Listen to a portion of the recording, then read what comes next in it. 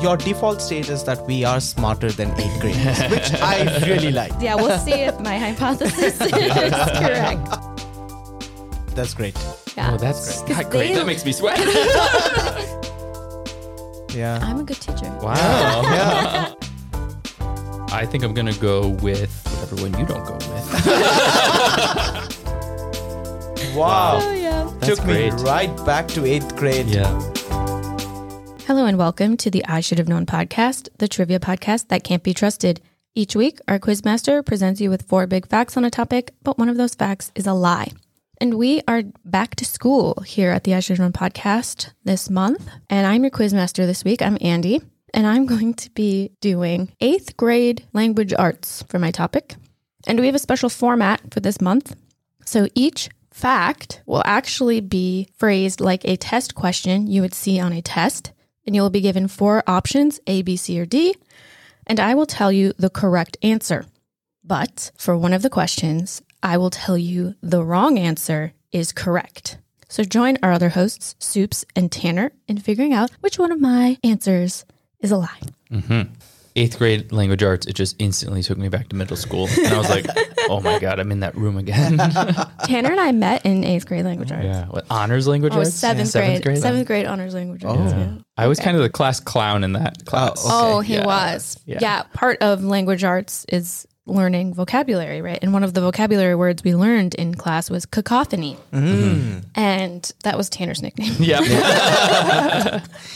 I love because it's very interesting because the moment when you said language arts, Yeah. I thought you'd talk about that you were learning specific language or something. But in this case, language arts was you were just referring to English. Yeah, Right? so this is a interesting thing to start with. So I'm using Wisconsin standards, and Tanner and I grew up in Wisconsin. Yeah. And in Wisconsin, it's called language arts, or more specifically, English language arts. Okay. But I think the reason they use language arts is because many of the skills you learn are actually skills that any child being educated in their native language should learn. Right. They're universal. Okay. Right. There are similes and stuff in every language. Right. Right, exactly. Very interesting for me because when we had English classes, we had 2 types of English classes. Right. So one, you had the prose and the poetry, right? When you're reading different stories, poems and everything. literature, we usually call that. English lit. And the other part was strictly grammar and Right. handwriting. So we Okay. practice Yeah. cursive handwriting and actually learn the grammar. Right. Okay. So, yeah. That's basically how language arts is broken down and how my questions are broken down. perfect. Nice. So these are 8th grade standards. In the US, 8th grade is when you are 13 and turn 14. Right.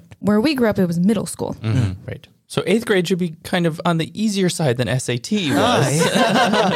I hope so. We'll find out. So We'll what find I out. did though is I took concepts from the curriculum, but I made them a little hard for you guys. All right. So your default state is that we are smarter than 8th graders, which I really like. Yeah, we'll see if my hypothesis is correct. Yeah. Okay. So, low-hanging fruit. What is the subject of the sentence, long-legged turtles love pizza? It's a great sentence. I love that sentence. It's the turtles. Yeah, so it's turtles, or depending on your syntactic philosophy, the noun phrase that consists of the adjective and the noun is the subject, long-legged turtles. And then long-legged is an example of what stylistic device? Where you start 2 words with the same sound. Oh, that's alliteration. Yes. It's not a literary device, it's a stylistic device. Ooh. So both of those questions are to illustrate, again, these 2 aspects of English where we have the language and the grammar, but also style, writing, logic, reasoning, comprehension, all these kinds of things. So there's 2 different elements of language arts.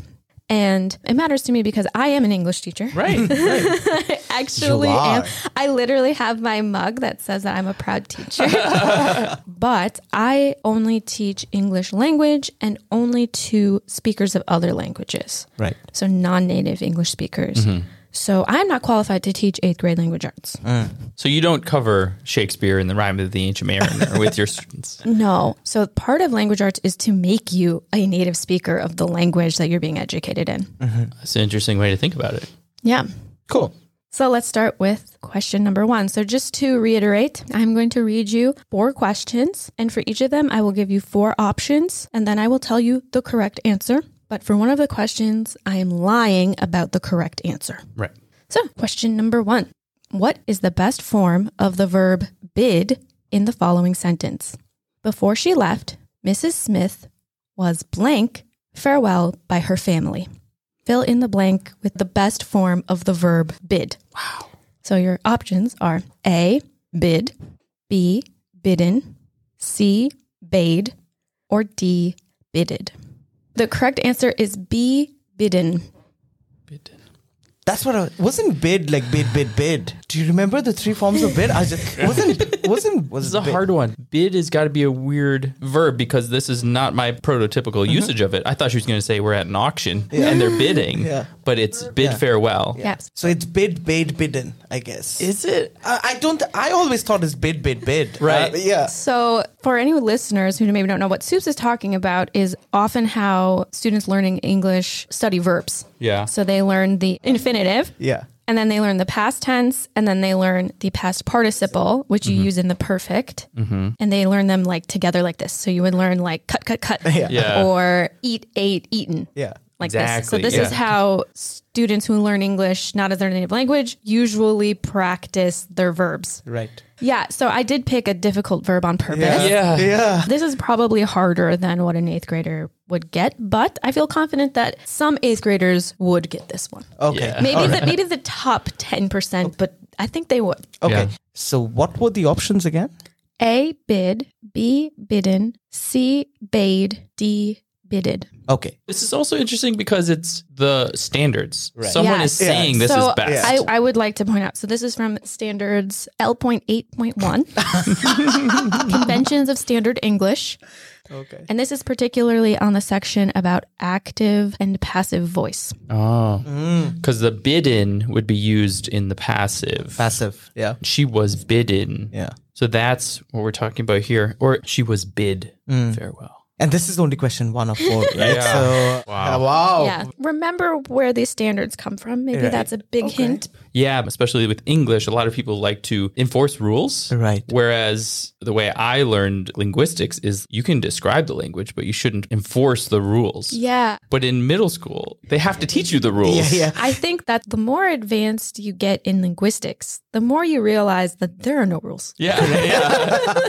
As long as it makes sense, right? Yeah. If everyone started saying bade, Then that's the right That's answer. Then that Yeah, becomes the right answer. Exactly. So that is something to keep in mind. These are standard English, and we are talking about Wisconsin. Yeah. Right. Okay. Even though I was never in Wisconsin. But we speak Wisconsin English, you know? Okay. Okay. So question number 2. Identify the mood, then decide if it is correctly used in the following sentence. The doctor advised, against her better judgment, that he tries a mixture of 2 medications. Whoa. So identify the mood and then say whether it is correct or incorrect. A, imperative, and it's correct. B, subjunctive, and it's incorrect. C, indicative, and it's correct. D, indicative, and it's incorrect. And the right answer is? D, it is incorrect in the indicative.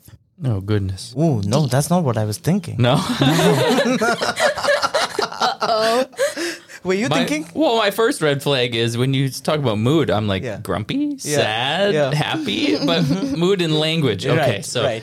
I learned mood when I started learning foreign languages, you know, so I don't remember learning mood for English. Yeah. Yeah, we didn't. I'm thinking whether moods that I've learned in foreign language is the same that applies in English. Yeah. They should be. Okay. Yeah. Yeah, so the standards have changed since Tanner and I were in 8th grade. So L8-1C, form and use verbs in the indicative, imperative, interrogative, conditional, and subjunctive moods. Okay. Those are the moods. Those are your moods. We're going to get moody. Yeah. Ooh, I like that. So it's definitely not conditional, and I'm glad it was not an option. Yeah. It's definitely not. Yep. So imperative is giving orders. Right. Subjunctive was one of the options. Yes. This is, there is doubt, I There is think. doubt. Yes. Yeah, expressing wishes, doubt. Exhortations. Yeah. Correct. Yes, things like this. Yeah. And then what were the other ones? Interrogative. Interrogative, so This a question. is definitely not. So this sentence was, the doctor advised, against her better judgment, that he tries a mixture of 2 medications. Okay. I think I see the issue here. I think it's with the verb tries. I would say the doctor advised against her better judgment that he try blah, blah, blah. I don't remember the rest of the sentence. Yeah. The rest of the sentence is 2 medications, Tanner, and Two you medications. are a doctor. I was looking at the word advised rather than it tries. So which immediately rules out option A, which is imperative, because imperative is like giving orders, right? Exactly. And in this case, the doctor is advising. Yeah. So option A is definitely gone. And the correct answer you said was option D, incorrect indicative. Yeah. So which is why I think like option D, now that when we analyze each of the options, I think indicative. You think that's the right mood? Yeah. So most sentences in English are in the indicative. Yeah. Because that's just normal talking. Yeah. Are we talking like this? Like, No, see, that's interrogative. If we were talking like that.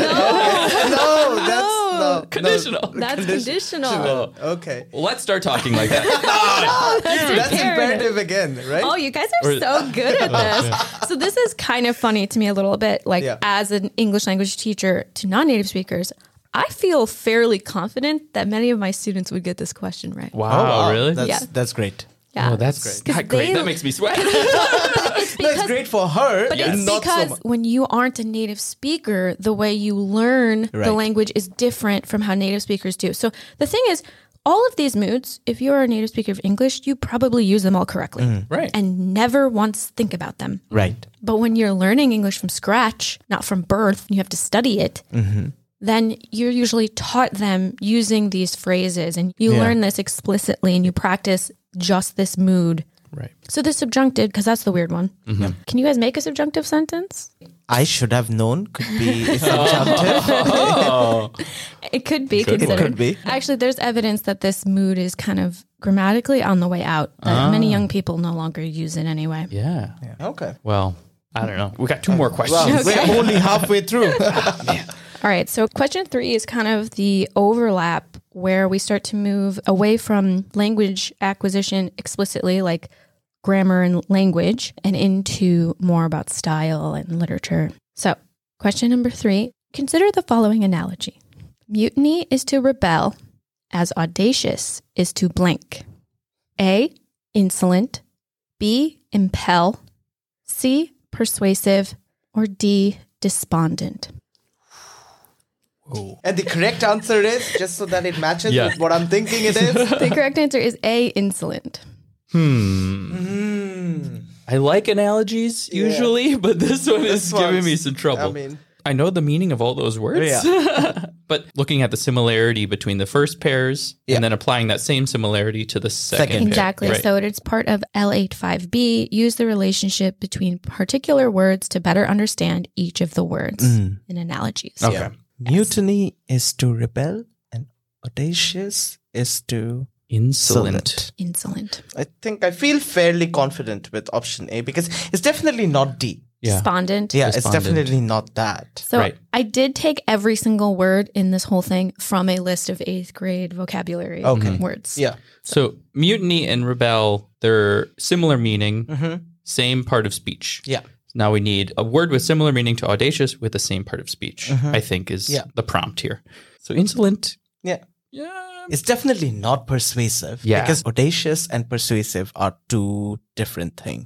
Right. They don't mean the same thing. Yes, because audacious is like, I don't know, but I can just... Insolent, audacious- right? Yeah, exactly.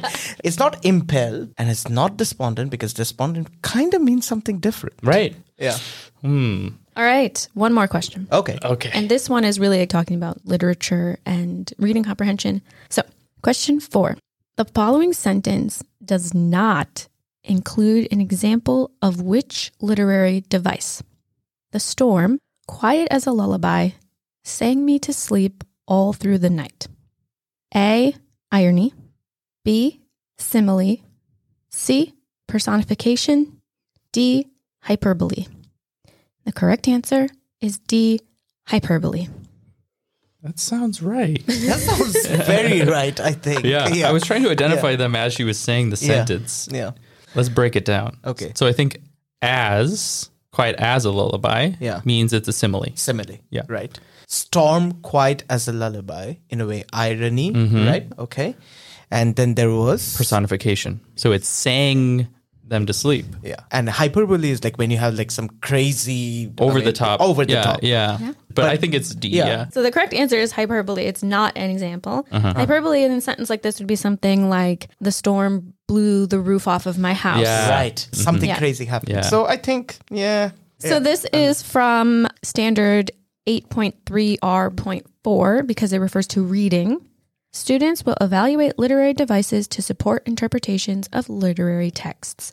Literary devices are these kinds of devices that writers and speakers can use in order to create meaning beyond the literal. Yeah, right. So examples that 8th graders are supposed to know are simile, metaphor, imagery, irony, onomatopoeia, personification, and hyperbole. Okay. But you know what the problem is? I think I agreed with all 4 of those. Yeah. Well, before we guess which one is incorrect, do you mind repeating the questions, the options, and the correct answers? Yes.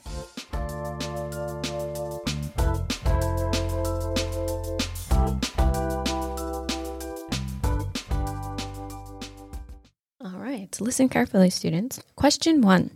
What is the best form of the verb bid in the following sentence? Before she left, Mrs. Smith was blank farewell by her family. A, bid. B, bidden.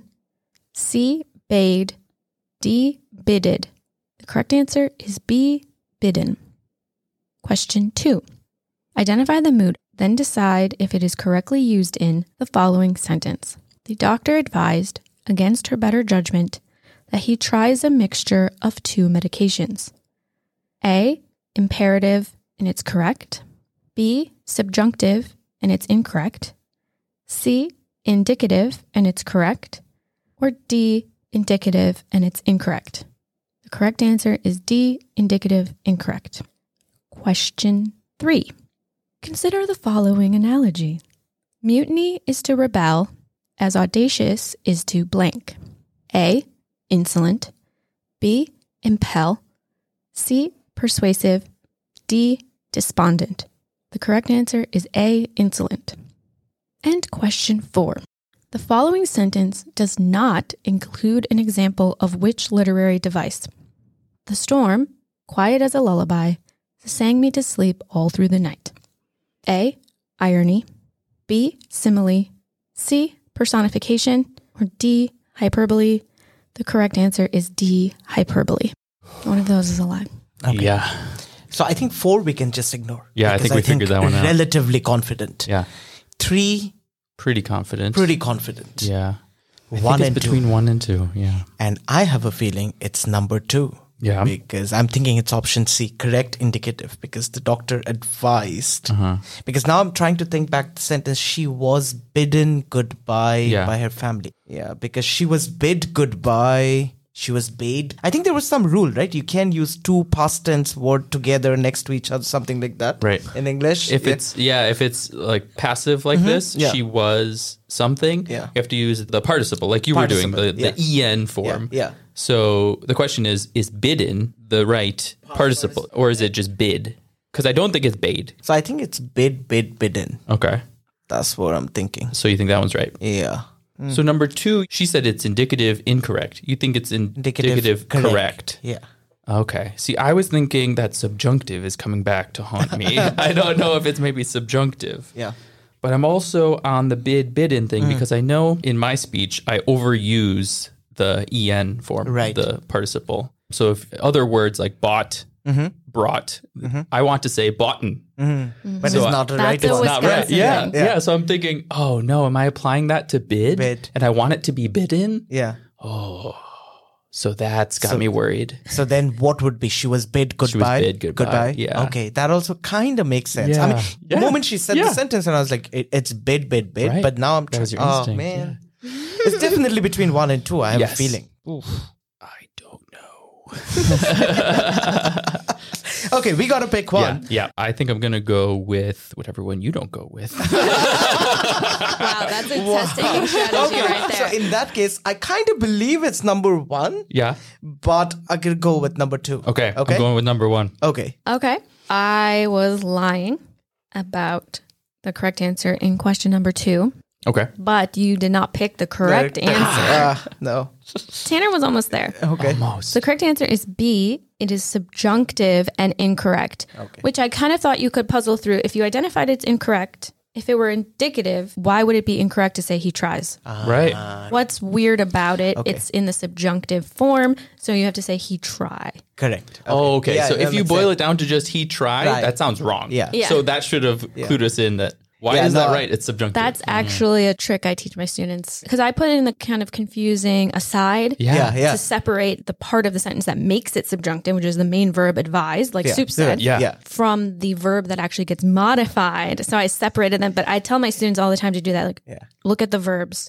Don't worry about I got fixated on advice, and that's why I was thinking it's indicative. But okay, but you know what? In I should have known, you have to guess which is the correct. It doesn't matter. Yeah, that's true. You got it. You did get it right. Yes. And with the bidden thing, pretty much every standard I could find, it's bid, bade, bidden. It is. But I would be willing to believe that in London English, it's bid, bid, bid. Yeah. Because they do this with many other verbs like get, got, which in American English is always get, got, gotten. Yeah. And I thought the way you could test this one is forbid is a much more common word. And it's forbid, forbade, forbidden. And that one's definitely forbidden. Forbidden. Take the 4 off and it's still bidden. Yeah. That's a good trick. Yeah. Forbidden. Yeah. I'm a good teacher. Wow. I mean, I knew about something was off about bid. Amazing. Wow. Oh, yeah. That's Took great. me right back to 8th grade. Yeah. It was fantastic. Yeah. Wow. I should have known. I should have known.